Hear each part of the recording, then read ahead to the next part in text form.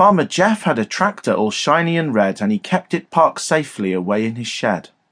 On his tractor he'd slog through the bog, trudge through the sludge, and plough through the fog. The tractor could pull even the heaviest trailer and towed many a spreader, thresher, or baler. The tractor was used all the year round, and wherever it had been, there were tracks on the ground.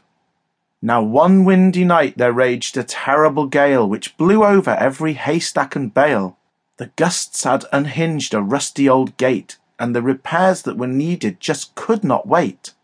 There were pigs in that field as far as the eye could see. It would have been dreadful if they had all got free.